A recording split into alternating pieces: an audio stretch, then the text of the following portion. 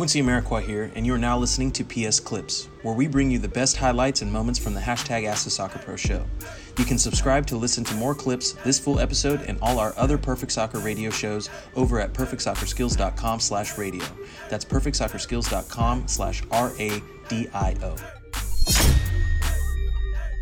They have to understand now is their time. Now is their time to protect the MLS, to protect the players, because if they don't, the MLS will move back 10 years. I agree. What do you feel are some things that we should be mindful of, or things that we should I won't say demand, but expect? I think the first thing you can expect is probably a 0% salary coming in. And that's my honest opinion. I think that's the way the MLS will go. I hope they don't, because that would be disastrous. I think the best thing you could expect is football will get played again very soon, and the MLS will try and protect them players. The owners who have lived on this franchise and everything, they're going to pay millions, get millions back from the franchise, but put very little in. They have to understand now is their time. Now is their time to protect the MLS, to protect the players, because if they don't, the MLS will move back 10 years. Yes. Yep. No, I agree. There's a lot of positive and a lot of great things that I know you loved about being in the States, and for all the issues that there are with the league, there are a lot of benefits and upside to that as well too. What did you see as being what makes you believe that MLS is something that will be a really big top league in the future when they get these things right? There's so much potential there, so much potential in terms of, you see the other big sports in the States, basketball, NFL, hockey, whatever it is, there's so much potential, there's so much marketing, there's so much product there to be so big.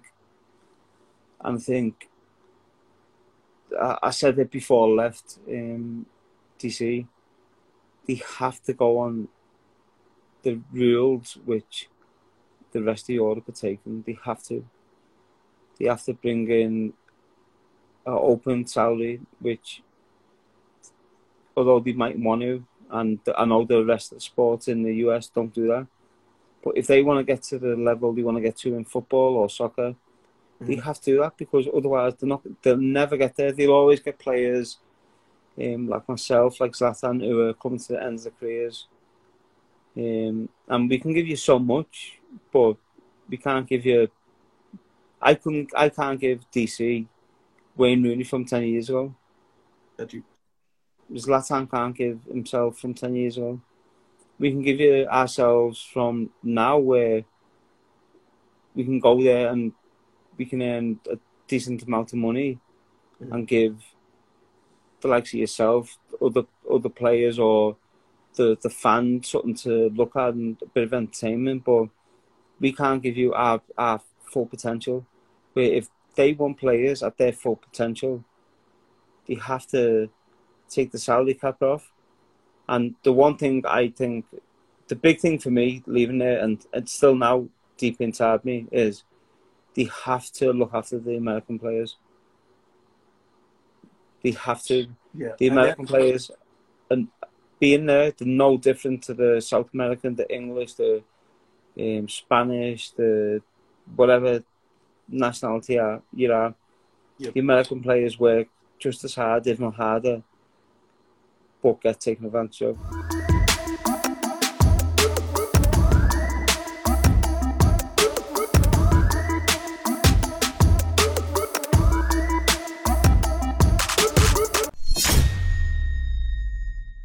Quincy Amarikwa here, and thanks again for listening. If you enjoyed this episode, please be sure to share it with someone you feel will get some value from it.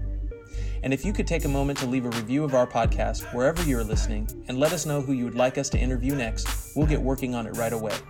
You can re-listen to this episode and all our other interviews, episodes, and audio shows over at perfectsoccerskills.com/radio.